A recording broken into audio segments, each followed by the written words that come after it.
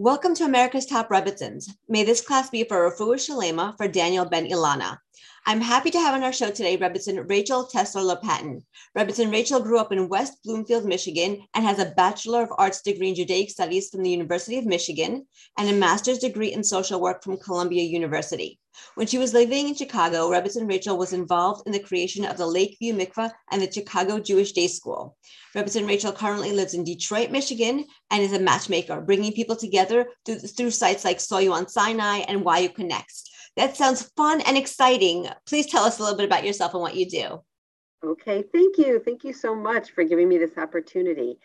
So my husband is a rabbi, and when we lived in Chicago, we were part of Lakeview, which is a wonderful community. And there were a lot of singles there, a lot. And there were always people coming in for residencies and clerkships and internships. And so we had a lot of turnover and a lot of people who stayed, and there were just always new people. So we used to do a lot of hosting, and we would probably have like 20 people planned, and then my husband would bring home another 6 to 8 each week from shul. He'd walk around, and they'd have a hospitality committee that would say, like, they would say, do you have a place for Shabbat dinner? And I mean, everyone had food. It wasn't that people didn't have food. It's people didn't know people and said, yeah, I'd love to come for a Shabbat dinner. So our table was very long, and it ended up, my husband would sit at one end and I would sit at the other. And at his end, I don't even know what they talked about because it was his end. And my end was inevitably a bunch of singles. And I would say we always tried to have like a mix at our Shabbat table of older people, younger people, couples, singles, families. We just always felt like we should be building community around our Shabbat table.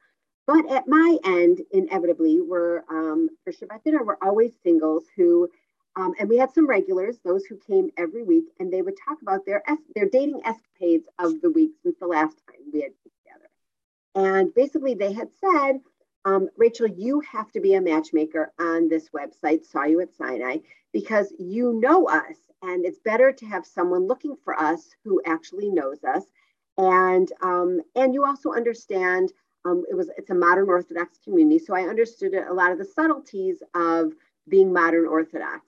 And so I got involved in matchmaking through that way. I mean, I had always, loved making matches when possible. And we had a bunch that resulted from our Shabbat table. And so I got in touch with Saw You at Sinai. And so I've been a volunteer matchmaker with them, for them since then. And I think meeting people at a Shabbat table is the best way to meet people, or in natural, organic ways. But I think through Saw You at Sinai, I get a bigger platform of connecting with people. So I usually know the people that I am looking for. I don't always know the people that I'm finding, but, through references or checking, you're supposed to list your rabbi, and through Facebook, and I can connect with people to just kind of say, like, tell me a little bit more about this person, would you fix them up with your sister? Would you, a lot, I think, is chemistry, but sometimes I just want to know, like, give me a sense of this person. So I do a lot of connecting. So I've been doing that volunteer since then. That's amazing. And how many shidduchs have you made approximately? So it's a challenging question to ask. I have, I think, 14 marriages that I know of. Wow. But I do believe, or at least this is what I tell myself, is that I am constantly, I use the term like stirring the pot. And I feel like whenever you introduce people to people, and I tell people this when they're going out on a date, and, unless the person is rude or, nasty, if there's no chemistry, and I say even give it a second date, but if there is really no chemistry, then think, okay, you know what? Who in my world do I know that I can connect this person to? Or, you know what, there was no chemistry, but I'm doing a Shabbat dinner, I'm going to invite her and I'm going to invite him. And, and then, so I believe that I have a lot of couples that have resulted from introducing people, even if those people didn't match, I believe that I have to believe at least that there is a lot of good that comes from introducing people and, getting people to kind of broaden their world and broaden their network. For sure. Oh, definitely, for sure. I mean, it's such it's such an intricate science, matchmaking, to pair this person with that person. Do you have like any secrets? I'm just curious now that you're talking about and thinking about, like, how do you know? Because I mean, like, if I wanted to do it, I would have no clue where to start. So, because I use it through, I guess it's a good question because no, I don't think there are any secrets. I think so many other things come into play, and that's what makes it all so challenging. I was just speaking to someone yesterday who told me that if he had met his wife when he was in college, they never would have matched up because they were very different people then. They wanted different things out of life. And it wasn't until later on that they met, like 10 years later, that, that they were able to actually match up with each other. And, so I think a lot of it has to do with timing. A lot of it has to do with being in the right place at the right time, which makes it very challenging. And I do think that sometimes it's opening your mind a little bit to some the potential of what you didn't think, could be. I will say most of my matches are ones that were not necessarily expected matches, meaning they were either long distance or they were not from the same religious background, or someone grew up religious and someone is religious now but didn't grow up, and someone always thought that they'd marry someone that they went to camp with or that knew the camp system or knew the yeshiva system, and this was someone who grew up in the Midwest and now they're living in New York, like, or that people never thought. I guess I'm a creative thinker when it comes to matchmaking, and it's not just like, well, you're Jewish, you guys should meet. It's sometimes like, you know what, you guys just actually, you should meet, like just meet and see what happens. And so I'm kind of like that, kind of like, it's a cup of coffee or it's a phone conversation and see. And sometimes couples that I think are like the perfect fit do not work out.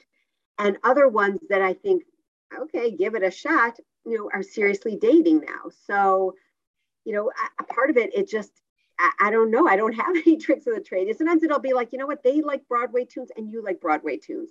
You know what, you guys should have just like, so meet and talk about Broadway tunes and see if, something, I guess I say that sort of flippantly. Obviously, there has to be more, lining up. But sometimes it will be just something as, you know what, you guys both like working with, Mazon, or you both like working with, you both were Camp Simcha counselors. You guys should just meet. And I just feel like sometimes you just have to take, like, my kids and our congregation used to always joke because I would spend Kiddush. Now, too, my husband's a rabbi in Detroit. It's a smaller community, but I spend most of Kiddush saying, have you met this one? Have you met this one? You should meet this one. And they joke, like, you wear glasses, you guys should meet. And, so they make fun of me like that. But I also, sometimes it'll be like, you guys are looking to get involved in something and you guys are involved in something, you guys should meet. And it's not just singles.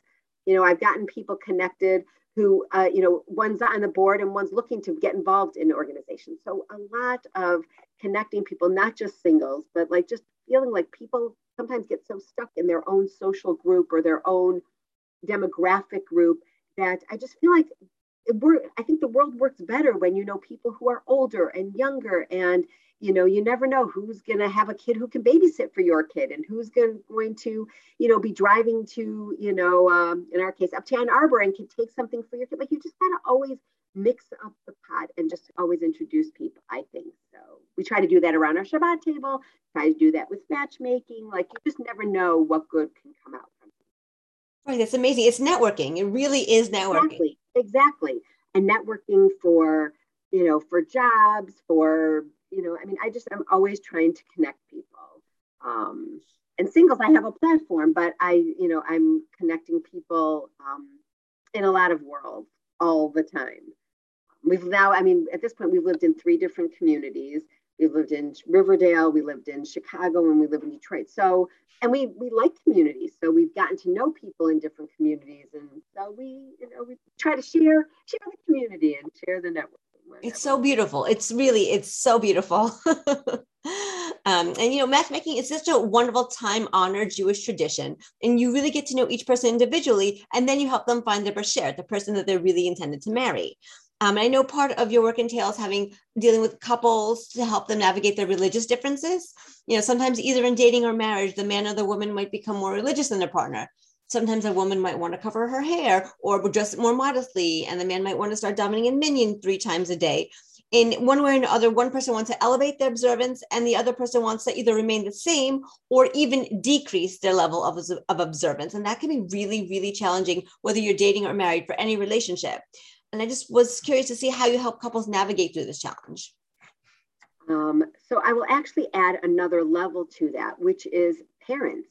How do you talk to parents when their kids are getting more observant or less observant, or in their couple, the kids don't want to send their kids to day school, or they want to send, how do you navigate that? And I think a lot of it is about communication, and going back to, we'll start with singles, I guess, and then go from there, is, sometimes it'll be like they're on a different religious level. And I mean, I still deal with a lot of couples who one is observant and one is not so observant. And either they meet they're at an event, or they meet at a bar, or they meet somewhere and they click, and there's so much good there, but there are a lot of religious differences. And so, and often, I'm speaking to them when it's fairly far on into the relationship, where they realize there's a lot of good here and I don't want to give this up. But what am I supposed to do? I keep Shabbat and they don't. So for now, we've been able to navigate that, or I keep kosher and they don't. How do we navigate that? And so I spend a lot of time when talking to them, of trying to figure out, like, what are your non-negotiables and what are the things that you can be more flexible on? So some of the couples I've worked, a kosher home, that's a non-negotiable. So when you are, and I encourage people to talk about these things somewhat early on in the relationship, because if you already know that you are dating someone who does not keep kosher, or does not keep kosher even to the same level, it's not something that you want to spring on them, once you are seriously dating. These are things that should be talked about, earlier on. Now, it might be, look, and I guess you want the conversations and the communication to be, I understand that we are not on the same level. These are things that are important to me. How can we make this work? So like I said, the two main issues that usually come up are Shabbat and kashrut. And so one couple that I was talking to, he was not Shomer Shabbat at all, and she was. And so they, we had gotten together on, Saturday nights, sometimes she would walk over early, and then they'd go out afterwards, that they were being, and I said, well, what is it that you really want? Like, what, because he's not going to all of a sudden say, sure, I'll be Shomer Shabbat. He's never really observed Shabbat. He doesn't even know. So start with, what, I want you to come with me to Shabbat meals. That's a great way of us, getting to know, each other in this way. It's a nice way for you to get to know some of my friends. And see, this is actually like Shabbat dinner is great. Like that can be a really, it's not like, oh, well, you can't do this, you can't do that. Show some of the positive things, like Shabbat dinner is very nice. And then you can say, what, Shabbat lunch is great. This is not someone who, I guess I'm thinking of in one case of a pretty extreme example. They were a wonderful couple. He didn't read Hebrew. He grew up Jewish, but, really not connected. And she went to shul every Shabbat, and he, great guy, and they were great. And I remember saying, like, he may not be ready to be sitting in shul each week, so why don't you say, why don't you walk over, during Kiddush, and let's go to, Shabbat lunch together, like start with, like, you can do your own thing Shabbat morning, but let's meet up and spend the afternoon together. We'll go for a walk, we'll have Shabbat lunch, we'll, like, let him see that Shabbat is not just, oh, you can't do this, you can't do that. But like, this is the time where we really spend time together. We play our board games together. We really, see some of the positives. And I said, at some point you can say, look, I would love for you to come sit and I know it's not your thing, but I want you to at least experience something that's very important to me. And I'd like you to come, and I know, I'm going to sit you next to a friend of mine. You don't have to do anything. No one's going to be watching, but I'd love you to just see what it's like. And this was after a lot of discussion. And in the end, he did. And he didn't come every week, but he understood that this was something that was important to her. And so he was willing to compromise on that. her willing to compromise was really realizing that he's not going to come to shul every morning. And he's not going to come every Friday. He's not going to start davening all the time. But it got to the point where where she was able to say, look, at least come sometimes. And he was at the point where he could say, you know what, I'm happy to come sometimes because this is important to you. And so I think when you're communicating, now that doesn't work on every situation, but I think a lot of times it can work if, you say, in, some of the couples that I worked with on, kashrut, it would be like, look, the house, I would tell either the man or the woman, look, the house is just, in order for me to be able to eat in my home, in order for my family or my friends, but you know what, what you do when you are out, on a business lunch, if that's what's, I'm not going to tell you, you can't do that. And I feel like that's where people have to be a little bit more flexible, where the more observant person has to understand that they are marrying someone who does not value kashrut in the same way that they do. And the person who doesn't keep kosher has to understand, the person that I'm marrying, kashrut is really important to them. So I think like that's where these conversations are important earlier on. If someone says, look, there is no way that I am not bringing, cheeseburgers into my house, I just can't do that, then they're probably not so flexible about other things also. And so, if that's where someone is, I think that there's probably more there that's not working than just whether they can bring a cheeseburger into the house or not. So I think that it's a lot about communication, like figuring out what are core things that I cannot do. And someone might say, look, I cannot not go to non-kosher restaurants. I work in business. Everything we do is based in restaurants, and so the person can say, I just can't go with you then. And so if you want me to come with you, and then let's find a kosher option. And if you're in a community without kosher options, then let's figure out, can we do it for coffee? Can we have them at our house? Can we meet somewhere? Can we cater in? Let's be flexible and let's be creative about how we can make things work. And so I think I'm all about like flexibility and creativity. And I think it has to come on both sides, realizing that if you are with someone who, feels very passionate about these things, you have to know that about them. If someone believes that, again, day school or how you vacation, how, I know people have different rules on vacation. Like sometimes, it's a lot of navigating and communication. So that might have been too long of an answer. Or I didn't cover what. No, there was, I like it because it's very, very thorough. It's exactly what I'm looking for, because I'm looking to help people who are in this situation, or who may soon find themselves, God forbid, in this situation. It's a really, really challenging thing. And, exactly along those lines, I mean, many couples feel like they're the only ones who have problems and issues. They're the only ones who are fighting, but the reality is that every couple goes through their own challenges that actually have the potential to help them become better people once they surpass their challenge.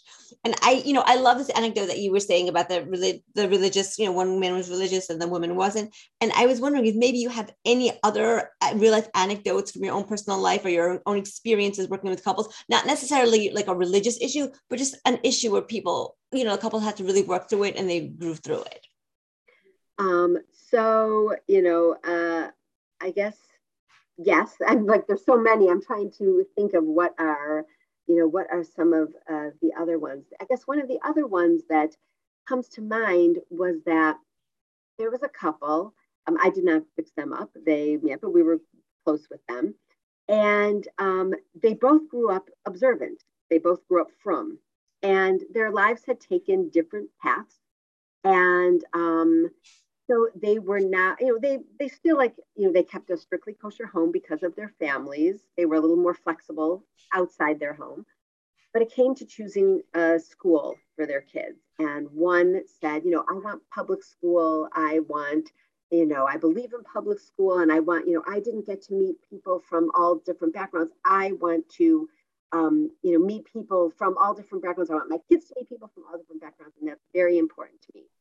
And the other person in the couple said, what, but I want my kid to, yes, I've made different choices, but I made those choices from an educated point. And I want my kid to at least understand, Judaism. I want them to be able to make a choice. And I don't feel like they'll be able to make that choice if they aren't in a Jewish environment.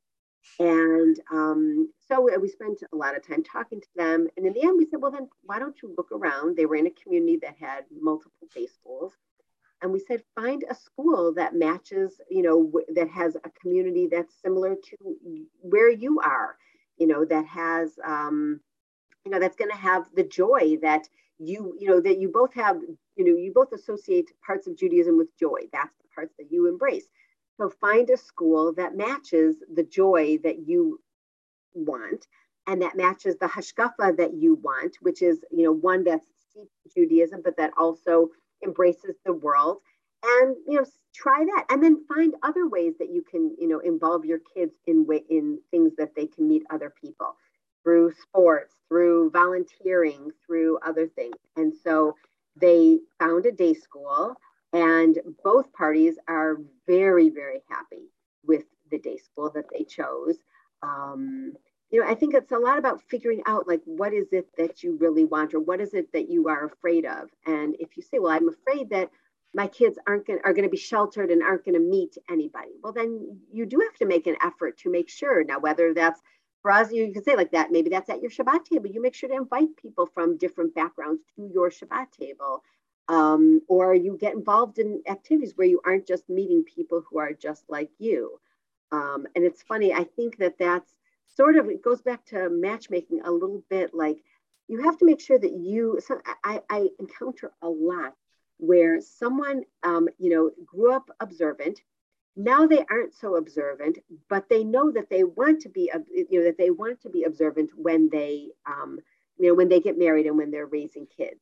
And so, they will put in their profile, I like to go to bars. I don't go to Minyan every day, but I'm looking for a woman who wants to cover her hair and, whatever. And, I kind of say to them, like, you kind of have to, a person who says, I want to cover my hair, I want, the whole list of things, you aren't going to be the person that they're looking for, because you are not someone who's, you have to kind of be realistic and honest with where you are, and with, to say like, well, I want to find someone who goes to, the beach in a bikini now, but when they are married, they're going to, be, tznius and dress up. Like, yes, people out there like that. But I think it's just narrowing the field. If you say, I'm someone who goes to Minyan and then goes to the beach, or I want to, like, you have to kind of be the person that you're looking for is going to want to find, if that makes sense. That, yes. You have to look at who you are, and the kind of person that you are looking for isn't necessarily going to be wanting you if you are not doing what it is that you want that person with. You understand yes, what I totally get it. Yes. And that makes sense. That makes sense. Exactly. Because people, people look to see how's this person going to be when I marry them, Right. what's going to be down the line with this person. So that's really, really important. Right.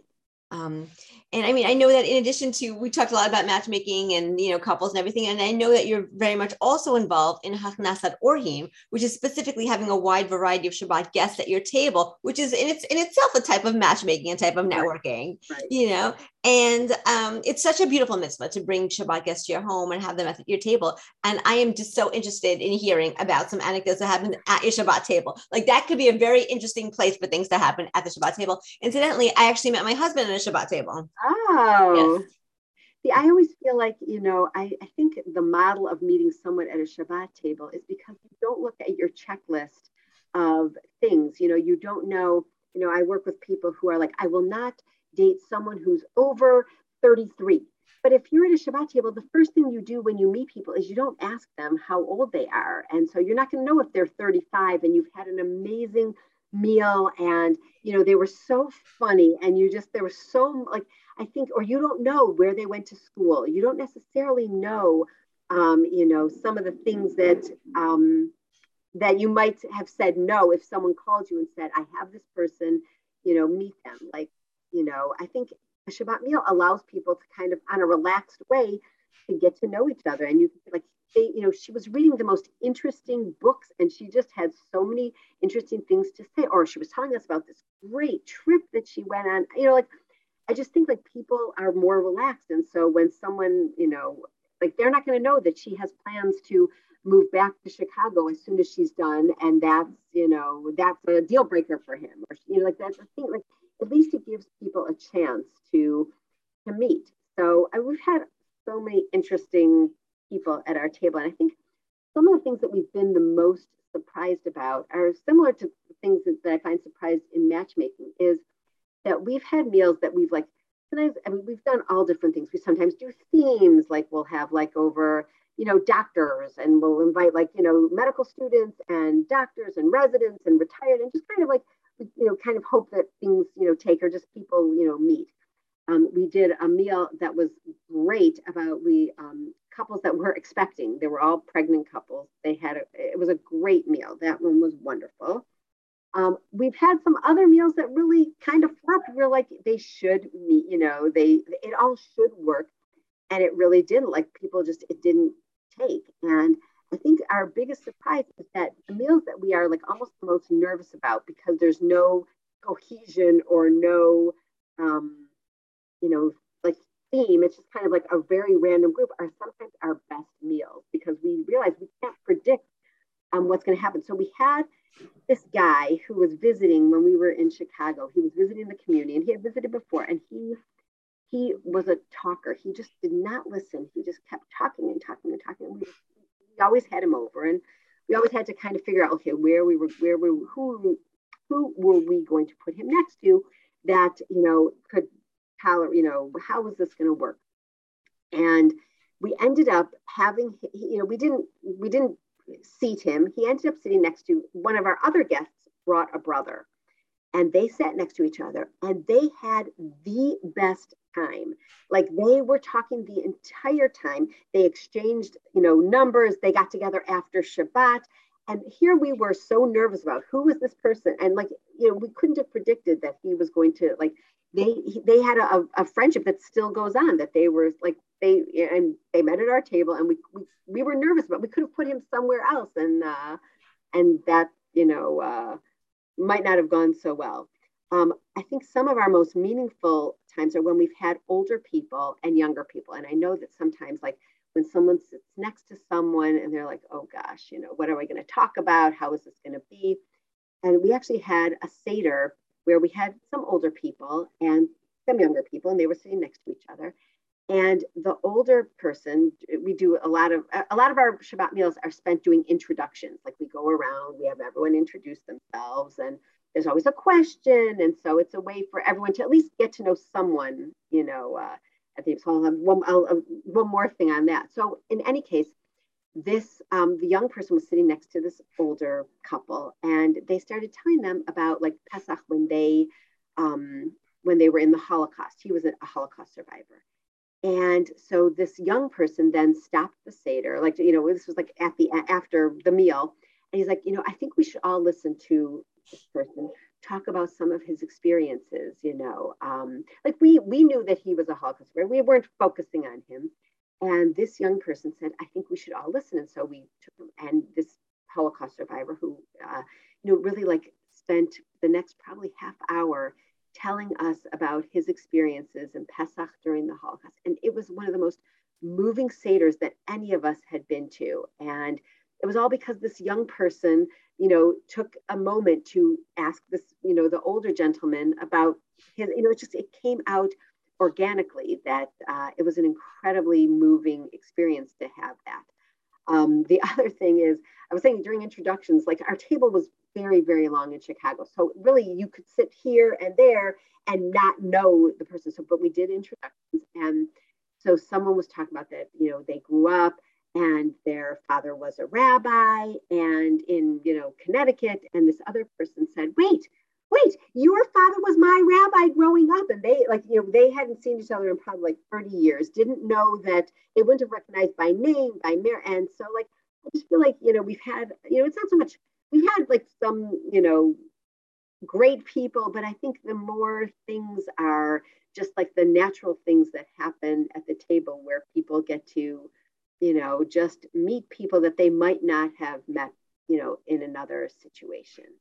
And so I think those are the most beautiful moments, at least for us, where, where our table, I guess I will say now, like my husband is the director of the JCRC AJC, which is the Jewish communities basically interacting with the rest of the community. So often at our table, we'll have, people from very different backgrounds. And, we had one student, an African-American student, who was telling us, about, he was in college and what a sacrifice it was. He was the first person to go to college from his family, and how many jobs he was working to enable him to go to college. And so he also, and he was telling us how delicious the food was and whatever. And, so I actually made some comment like, oh, well, would you like to take some home? He goes, oh, I'd love to take some home. He's like, that will mean that and like that I will get to have a nice dinner. He says, I don't always have, enough money to have, he says, I'm not starving by far, but he's like, to have a dinner like this. And I think, for my kids to be able to see like something that they take for granted, that of course they're going to go to college and, they're going to, they have food on the table. Like, I think it was really quite remarkable for them and for the other people at our table, like to just kind of take a step back and say, things that we take for granted, like the people that we are usually around, who that there's a whole world out there of other people. Or, my husband's a rabbi, so he meets with other pastors and ministers and, imams. And so we've had them over for Shabbat, and to hear them tell some of their stories, it's just fascinating. Like, there's just a world out there. And I think, when we have people from our community, they our community and introduce them to, other people who are not necessarily part of our community, they usually thank us afterwards. And they're like, it's just so, there's a whole world out there of people to get to know. And, so it's less, I guess, about people. And I guess just like that people really, it's important, I think, to meet people who are a little bit outside your social circle or outside your demographic or outside that you might not necessarily meet. I totally agree. And that way you get another person's point of view. You learn something that you would have never even known to ask a question. Right. You know what I mean? Right. So, and speaking of questions, I'm actually curious, what has been like your favorite icebreaker question that you've asked your Shabbat guests? I'll tell you, it's so funny. Our favorite, my husband loves flying. He loves airplanes. He loves airports. And so we said, what? Let's go around and ask people what is their favorite airport. And like, it was kind of like this whim of like, we do introductions twice a Shabbat, every Shabbat. We're like, and it's often like a book that you're reading, or your favorite parsha, or your favorite biblical character, or your favorite, I don't know, we try to do things that are not just like your favorite ice cream, because like we want something that's a little more meaty than that, but not so meaty that people are going to feel uncomfortable. So we did, what is your favorite airport? And we were blown away by everyone had some experience and story about why an airport was there. Like it was actually just because it was more than just like, Iceland, that's my favorite. But it was like it was a much richer question than we had thought. Some of our other favorite ones are like, what's your, when we have someone who, we live in Detroit now. So when we have someone new to Detroit, we have everyone go around and say, what is something that this person should not miss in Detroit? Or, what was your favorite vacation? Or where is one place that you've always wanted to travel? Or, we try to do like around graduation, we do a lot of like graduation meals, and we have everyone go around and tell who was a teacher that had an influence on them. Or, and so we always just try to do something. So, I mean, the teacher one is always a good one also. In fact, one of our teacher ones, someone said a teacher, and someone else said, that's my aunt. And they grew up in different places. And such a small world. You never know who you're sitting right next to. You have no idea. You never know. Wow. That's beautiful. I love that. This is such a creative way to network and like to meet people. And like you said, it's not just for singles, but just for networking or for friendship, for life, just to meet new people and open your own horizons. And I think it's just a beautiful thing. Thank you so much. This is great. And thank you again really for taking the time to join us, America's Top Rebbitzins. We really, really appreciate you having here, being here. This was a really fun interview. And may our learning today bring a refuah shalema to Daniel Ben Ilana. And if anyone in the audience has any questions or comments about the podcast, or if anyone would like to sponsor a podcast, please email us at atrebbizins@gmail.com. That's atrebbezins@gmail.com. Thank you so much. Thank you. And you should have a lot of hatzlacha in everything that you do. So thank you so much. Amen. Thank you.